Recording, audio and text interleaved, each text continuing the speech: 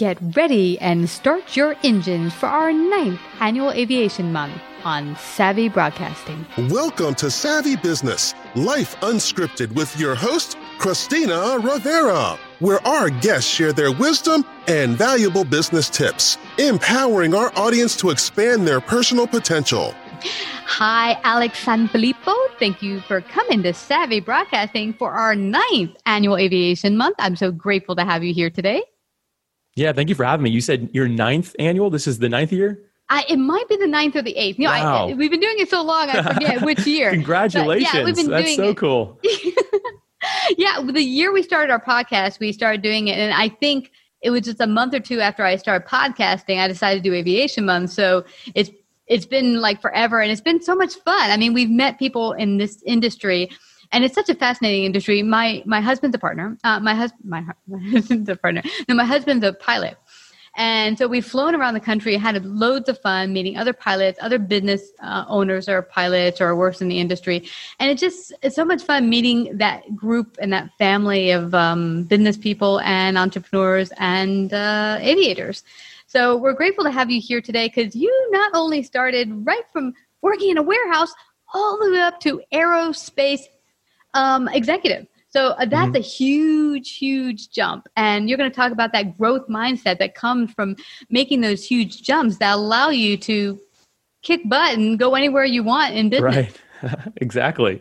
Yeah. You know, I'm not a pilot. I have to give that disclaimer. It's funny. Every time I say aerospace, people assume three things. I'm an astronaut, I'm a fighter pilot, or I'm a skydiver, and I am none of those things. So I have to give that disclaimer every time I talk about aerospace, because people are like, "Oh, have you been to space?" I'm like, "No, there's more to it than that. Someone's got to keep the things flying, right?" So that's more where my job has always been. So like you mentioned, senior executive in the aerospace industry in my company. And I focused on profit margins and our processes to make sure that we're actually running efficiently as a company. And we're a big manufacturing company, again, that keeps planes flying. That's what our job is. Yeah. You know what's interesting, Alex? I don't know that, and I know I didn't know, how much of aviation plays a part in everyday life that you don't think about, like your food getting to your house, to the grocery store, to using it just to get to see your parents twice a year during Christmas or something. There's just so many parts of aviation that you don't think about, like, let's say, the Amazon that shows up at your door every day. So much of our life would not be possible today, modern day life, without aviation. 100%. The business I've worked in is actually very global. So not only United States, it's actually 70% of our business is international. And some of these third world countries and smaller islands, their only form of transportation are these smaller aircraft. We work on 20 passenger aircraft around that size. And that's the only option they have. And that's how they get medical supplies. That's how they get food. That's how some places actually get water. Like that's how it actually comes to where they're at. So yeah, everyday life is really impacted in a big way. For us in the United States, with something as simple as Amazon, in other places, they rely on it to actually survive. Yeah, it's in pinnacle. Now share with us, how do you go from working in a warehouse to all the way aerospace executive, senior executive? How do you do that? That's just a huge leap. How did that work out for you? Yeah, it's not one day. Let's put it that way. Let's start with that, right? It didn't happen overnight by any means. It takes time to be able to do anything like that. And I think from day one, though, I did have the vision of what it would be. When I got the job as a part-time person working the receiving department, which I'll just be transparent here, what that meant was taking out the trash for people and breaking down boxes. And that's where I started. And I started at a fairly young age. I was just out of high school. But I knew that I had the vision for being so much more, for walking in one day and being that person that was needed, right? And that person that people relied on. You actually had a really good episode recently that kind of covered this topic a little bit. It was with Eddie. He was the writer who's also a doorman. And he talked about from vision to reality. Amazing episode. I encourage people to go back and listen to that. But really, same thing as he was saying, like I looked at my life and said, okay, this is where I wanted to end up. So it started one day at a time. We can get into what that looked like, but it was one day at a time. It didn't happen overnight. I had to be patient along the way in the journey. Well, tell me, what would be your advice? Because not everyone has that feeling inside that I know there is more for me. Like they're discontent, not happy with their life, but they can't really see that they could do more. Where would you see them going, or what would be your advice to get them feeling that there's more for them? Yeah, it starts off with being the best version of yourself where you are. So show up every day where you are and do your absolute best. And maybe even if you don't see it, if it doesn't feel any different to you and you're saying, oh, I still don't know if there's anything else for me. If you show up and give 110% to everything you do every single day, someone else is going to notice and they're eventually going to call it out of you and say, you know what? you can do more than what you're doing today. And not that we need to seek a title or anything like that. Really, at the end of the day, we need to seek to add value to other people's lives. And that only happens when we really show up and give 110% of who we are every single day. Yeah. That's a really, really good point, Alex. I recall, and it stuck with me, and it probably will forever. There was a guy working in a parking lot in Manhattan, I think an Icon parking, and he was so awesome at his job. He had such a great attitude. He was so great customer service. I said, wow, you rock. And he said, you know what? My mom always said, if I'm going to do something, I do the best. If I'm going to shovel, Yeah, oh, I got it. be the best you can be at it. And he just took that into everything he did. So he's working in a parking lot, but he's being the best darn person, attendant working in that parking lot. And you're right. When you take that one attitude into everything you do, for one, it gives you confidence. You begin to grow confidence in that one thing you're doing that then you can add into other parts of your life. Yeah, and that's been so true for me. Exactly what you just said there. Mm-hmm. So now you're working in you're working in the warehouse. How did you begin to move through and transform into eventually working into aerospace in field? How did that work out? Yeah. So the receiving department I was in the same aerospace company. So I just started off very small in the aerospace company, which again, taking out the trash and breaking down boxes has nothing to do with aviation or aircraft or anything like that, right? It's just a simple job. And there's nothing wrong with it. I actually really enjoyed even that because again, I was giving 110%. I was showing up every day with a smile on my face, happy to do the work that no one else wanted to do. And that immediately separated me. But also I was curious. And I think that a lot of us, we lose that drive at some point, is being curious, being teachable. So I was like a sponge. I'd be breaking down boxes and asking like, hey, this one says it came from Australia. What do we do in Australia? And just asking simple questions. It started off like that. And then getting familiar with the parts. They started saying, well, Alex, you're so curious, but why don't you start opening the boxes as well? And then you can give them the disposition because you seem to know where everything goes anyway. So I started opening the boxes and taking them to the right departments and divisions and where they'd go. I'd be the delivery boy, right? But again, it was always around the act of just asking questions, being curious. So when I take it to a department, I'd say, what are you going to do with this thing? And people were like, oh, he's actually interested. He wants to know. And people love talking about what they do, right? So I just let people talk and I just listened. And over the years, that compounded interest, and obviously there's a lot more involved in that we'll get into. But for me, it was really just started from a place of being curious and being teachable. I never became the master. And still to this day, I'm not the master. I am somebody who still wants to learn from anybody that I can possibly learn from. Yeah. You mentioned really awesome points there. One being curiosity, being teachable, and listening. So much in our life, we're thinking, well, I know what to do in my job. And you get so stuck in a rut that, oh, this is what I do. And I don't go outside this box. But when you just begin to just say, well, what's going on over here, over there, it can not only expand and make your work life more interesting.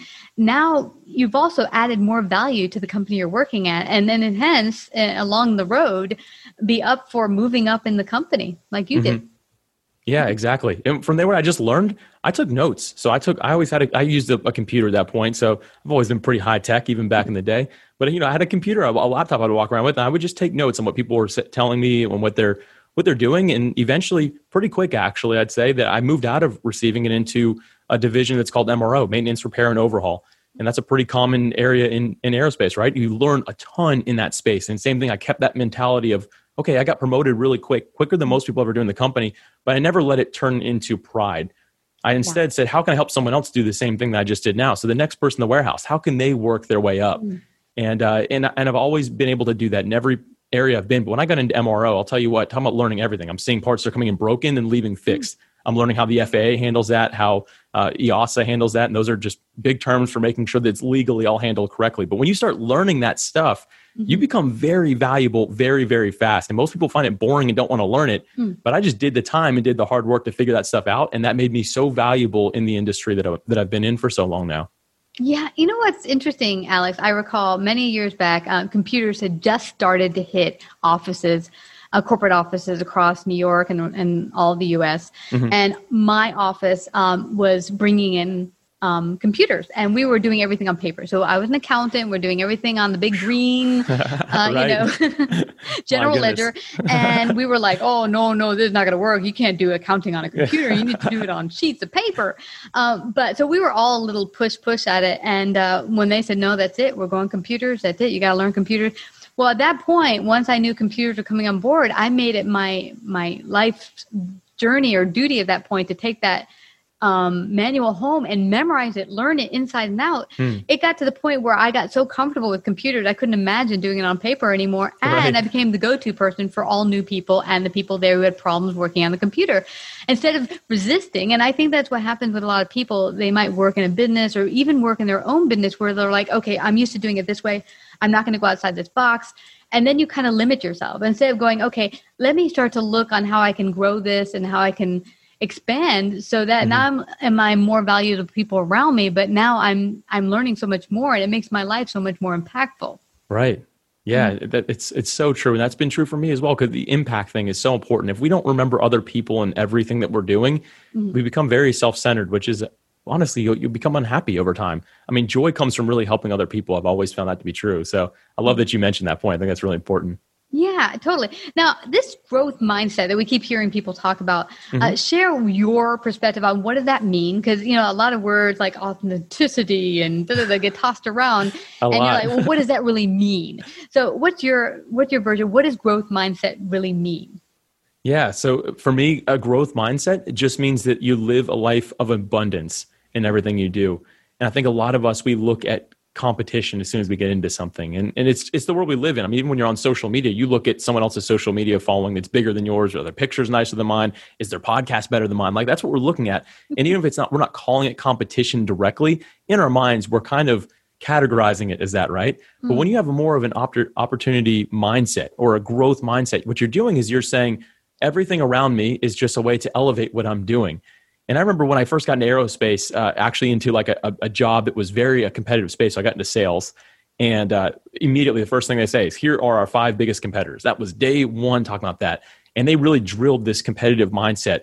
And I found it to be very negative, even for me. Like I didn't think about it because, again, being a learner, I was like, okay, this is how I have to think. This is how I have to think. And I found myself getting stressed out, getting depressed, getting angry, things that weren't naturally me. And I realized it's because I lost the growth mindset. Instead, I had this mindset of, this is what I'm fighting. This is what I'm fighting. Instead of saying, hey, there's more than enough to go around. Aerospace is still this day growing. It was growing 10 years ago. It was growing 20 years ago. Like, it's always going to be moving up. Yeah. And it's so important. Instead, what I now say is, I don't call anything competition. I call it co-educators. We're co-educators. We're all working together to educate a market that this type of thing exists. And there's actually been a lot of studies that have proven that something as simple as a gas station, if there's one gas station in a corner, it doesn't do as well if there's 3. So if there's 3 gas stations, they're all competitors, all 3 will do better than one being by itself. And it's because it becomes an area that people will now want to be loyal to one, or they know that they can go then. There's plenty of options for them. But it's actually encouraged people to realize, oh, that's a space that you can go for this type of thing. It's why a bunch of different brands like clothing end up in a mall, because they're all together in one place. And people say, oh, that's where you go if you need this. Yeah. And I think that too many of us, we have this, our growth mindset is taken from us because we look at a world as competition instead of saying we have the opportunity to all help each other and all grow together. And there's abundance around us. Everything is really doing great. And we're able to just excel and do very good with having the mindset of, I can continuously develop and improve because there's nothing holding me back. Well, you know what? It's interesting. It's taking that and switching it, or just tweaking it a bit to say, instead of competition being completely bad, how about I compete to be my better self and better than yesterday, instead of like, I have to beat everyone else. Right. It's interesting because I worked at this company where they had this quota thing. You're talking about sales, and we had to meet a quota, and whoever did the best numbers would get a prize or money or dinner, whatever the heck it was. And I like to win. Oh, who doesn't like to be the winner if you're going to play? We all a game, do. Yeah, right? That's a healthy thing. Right, that's healthy. Yeah, so you're wanting to win, and so it did just that. It made me really depressed because I'm going to beat all these other people, and so you're doing that, and then you're just stressing yourself out. And then I would often win the quota, beat other coworkers, and they would be angry. And so, look at you winning again. And it just kind of built this animosity. And so I think it was 6 months in, I was so miserable. I said to my boss, why don't we just switch this up? Instead of doing like whoever the best person with the best quota is, whatever, that whoever if the department can reach this number as a whole by day 30, we all go up and get pizza or something. Right. That way we all get rewarded, and then we're all pitching together to help each other. And then, we're like, we see a weak spot, let's help you get up. Yeah. It also goes back to a quote that I love. Teamwork makes the dream work. When you have an individual goal at a company that there is a team working technically together, right? I'm doing air quotes there. But when we're doing that, we take away the team and say, okay, whoever does the best wins. Honestly, I think I understand the idea because it makes everyone want to work a little bit harder. But at the end of the day, if you tell the whole team, hey, together, collectively, if we can take things further, teamwork makes the dream work. And we do that, we can all get rewarded and all do well together. I think that that's such an important mentality to have along the way. It's helped me a lot by doing that because I remember the same thing. I went through the quota phase until I got to a sales manager position. And then I changed it immediately to, hey, let's focus on team instead of I, right? And it really changed the morale of the entire company at that point. Yeah, because now we're excited to go out there. And I remember we would get together for cocktails after we switched up the method. And now we were good friends. And there was one guy who was a little slacker a little bit. But we'd kind of rib him like, hey, you could give a little bit more, But we were all at the end of the day not like trying to like, come on, let's go. Get Right. Our attitude change. Now, you mentioned something else, Alex, I really like. And you mentioned the fact of looking at other people and seeing, well, look at their numbers, look at their car, look at their company, look at their numbers. And you begin to just always measure yourself up against others. And the interesting thing I found with the age of social media is often what you're seeing out there in social media isn't even reality. No. It's often kind of facade. So you're measuring yourself to something that ain't real. Yeah, it's sad. There's a reason that a lot of great performance coaches will tell you not to look at social media when you're waking up or go to bed. And a lot of it's because that you can't even help it. If you see somebody that you know and you're like, wow, how did they afford this car? Or they have this house? Or why is their relationship so great? Or why do they always have this? And we're looking at that and we're immediately comparing it to ourselves and we rationalize that. And that's just what we do. But again, a lot of great performance coaches say, don't look at that stuff in the morning or at night. For me personally, I've cut the majority of social media out of my life. I actually have people that manage it for me now, not because I don't want to see it necessarily, but I just find I'm a more positive, happy person when I do that. And then also, here's another little bonus because everyone's always like, well, then you're not going to see the pictures and the stuff that your friends are going through. Well, guess what? If you actually hang out with those people and see them in person, they can show you in person. You don't have to be like, yeah, I already saw that on your social media. You can be like, oh my gosh, tell me about it. I haven't seen that yet.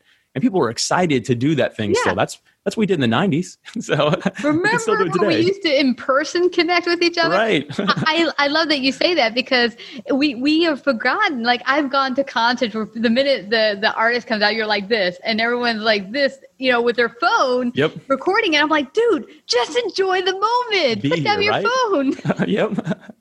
Oh, that's so true. That actually brings up a really good point. Something else that's really helped me a lot. Having a growth mindset also means allowing yourself to one, like avoid the negativity, right? And actually put some joy in your life. But also, in order to really grow, you have to disconnect from different things, including the great aerospace job that I've been like working my way all the way up the chain, right? I had to learn this concept. And I believe that Dr. Ivan Meisner, the founder of B&I, said this best. He said, be where your feet are, which simply means wherever you are in that moment, be there. So if you're at work, be at work 110%. Don't be thinking about it at home later. If you're at home, stop thinking about the job. Remind yourself of that. When you can do that, your mindset for growth just expands because you're actually growing in all areas, not just one, not just fixating on the job. You're also able to be home with your family, and that causes you to really grow and to level up in your own life. Yeah, that is such a great point for everyone, whether you have a business or not, because right now I'm hearing from a lot of people that are maybe working from home because of COVID for the past 6 months. Right. And they're overstressed. And the reason being is I think they're at home and they're not separating work from home life. Like the kids are screaming and they're dealing with them and then they're doing the laundry and then they're doing work. And when you separate and you do all these bits together, you're actually not being as focused and as, what's the word when you're effective. Right. And it actually, I had heard from one expert that said that it takes you 20 minutes once you break your concentration on one thing to get back into the other thing. So this idea of multitasking, you sometimes do need to break one task to do another, but the continual moving from boom, boom, boom, boom, boom actually makes you way less effective. Yeah, it does. Robert Kiyosaki uses the word focus as an acronym, and he says it stands for follow one course until successful. And I'll tell you what, if there's been one thing that's really helped me a lot, it's been being able to do that, not breaking my concentration. Now, I understand if the kids are screaming or something like that, you've got to go handle that, right? But if you can actually turn off the TV, put away your phone, not start the laundry till later, if you can do those things that you have control over and you can follow that one course until successful, stay focused, you're going to find that you get a lot more meaningful work done in a lot shorter time than you thought in the first place. Yeah, absolutely. And also, I think it sends a message to your kids at home that they can also focus on something. Because I think when you're home all day long and just running amok and not staying focused on on, we're going to do this task now. Maybe this time is for playing or this time is for TV. And now we do books. Like my mom was very focused. Okay, now this is read time and report time. And now you get to go to play for 2 hours with your friend. Like she segmented our time throughout the day as kids. And it kind of leads you to be structured so that when you grow up, you also carry that structure into adulthood. Yeah. And if people don't have that, like you're blessed to have that. Not all of us had that structure, but I'll tell you what, something that's helped me stand out in the world again of aerospace has been able to have that structure, because I understand that I had to learn. It was a learned like I was the most random guy ever, but I understood the importance of time blocking and saying these 2 hours, I'm not going to answer my phone. I'm not going to open my email right now. I'm going to work on something meaningful and get it done and keep that focus as long as I can. Because when you're doing that, again, you get noticed really quick when you're the guy who can finish something instead of being, I was too busy with email. My phone rang all day. If you can disconnect from those things, no one's sitting on the other side of the screen just waiting for you to respond to the email. And you don't have to answer the phone. You can call people back. So time blocking and making sure that you're actually separating yourself from the day-to-day and getting onto those bigger picture items, that's a key in business, like in any business and really in life, like you're saying. It's just an important thing to do. Now, I have something to ask you that's very interesting. I've worked with and been around people whose idea of getting things done is they want instant, I used to work in an office where my boss said, I want all emails answered within 5 minutes. And it used to drive me nuts because I want to answer them when I come in the morning and at lunchtime and at the end of the day. Like I want specific times that I'm going to answer emails. I don't want to have to be answering it every second. I find it kind of gets in the middle of each of my work tasks. So what do you say to someone? So maybe they have a difficult client that says, I want to be answered immediately, or you're working in a job situation where your boss is like, this needs to be, dealt with immediately. Yeah. The first thing that I've had to do, because I've been in that situation, I worked for somebody years ago who was the VP that I reported to, who was really similar to that and very harsh about it. Like, hey, if I email you, don't hear back in 5 minutes, like, then we're going to have a conversation. Like they were not happy. And then they got into the point where they're like, even if it's after hours, if it's 2:00 in the morning, like you need to answer right away. So it turned into like a very, first off, bad relationship. Cause I immediately knew that like, okay, I have to set alerts in case in case he tries to call, like I have to be there. But I figured out, thankfully, as I was getting burnt out, that the best thing that I could do is go to the person who was putting the demands on me, whether that's the client, whether that's the boss or the coworker or the department, whatever it might be. Whoever's putting the bands on it and set an expectation with them is the best thing you can do. And you have to do it as a sense of helping them, not necessarily yourself. If you're like, I can't handle this, it's too much for me. That's going to create friction. But instead, if you say, hey, I want to make sure to bring my A game for you. I want to do the best I can for you. And if I'm going to do that, I need about 3 hours every day where I can actually focus on something that I need to get done so I can take care of making sure that I do the emails properly for you, or I answer the phone properly for you. But I need this time to be able to get these things finished, or I won't be able to do a good job. And when you position it that way, people are a little bit more like, okay, that makes sense. I get that. You set the expectation. And then again, from a place that they're the ones that are winning, right? And then it's a win-win situation, but you make sure that you're not abusing that. So you're not like, I need 6 hours a day, right? Be real about it. Say I need 3 hours to do X, Y, and Z. It's going to be from 1 to 4 every single day. And that's what I'm going to do. And maybe they'll counter, but I've always found that works a lot better when you bring the other people into the equation instead of just silently saying, here's what I'm going to do, and forget whatever everyone else wants. Yeah, I love that you say that. It's true. For the difficult clients that have come to me and said, I need an answer immediately, like I get back to everyone at this time and this time. And when your email comes in, it will be dealt with at those times. And once they know that there's that boundary, here's the other thing. The boundary thing is actually a good thing, both for clients and people you work with. So they know, like you said, the expectations of what they can expect, but also that you're not ignoring them, but that you have boundaries. One thing I actually do is I set an autoresponder in my email every day when I leave the office.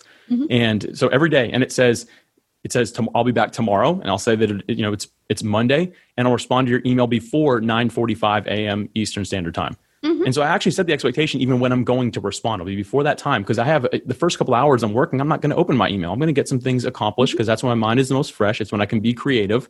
But then I'm going to make sure that they know a time, a date. They understand exactly what I'm going to be able to do for them without having to ask, because the autoresponder is already there. So I set the expectation before they're even like, where is this guy? They can see it instantly. And that's actually been a really great hack for me that's helped a lot. That's great. That's a really, really good hack. Well, we could go on for so long. I mean, you've Definitely. offered so much value and so much for people to just think about how they can grow their lives, their mindset, and get to growing themselves to the next level, wherever it is, whether it's in your business, whether you're an employee that wants to add more value for yourself and to your business. You've offered so much. I thank you so much, Alex. But before we go, share with them how they can find out more about you, work with you. How can they do that?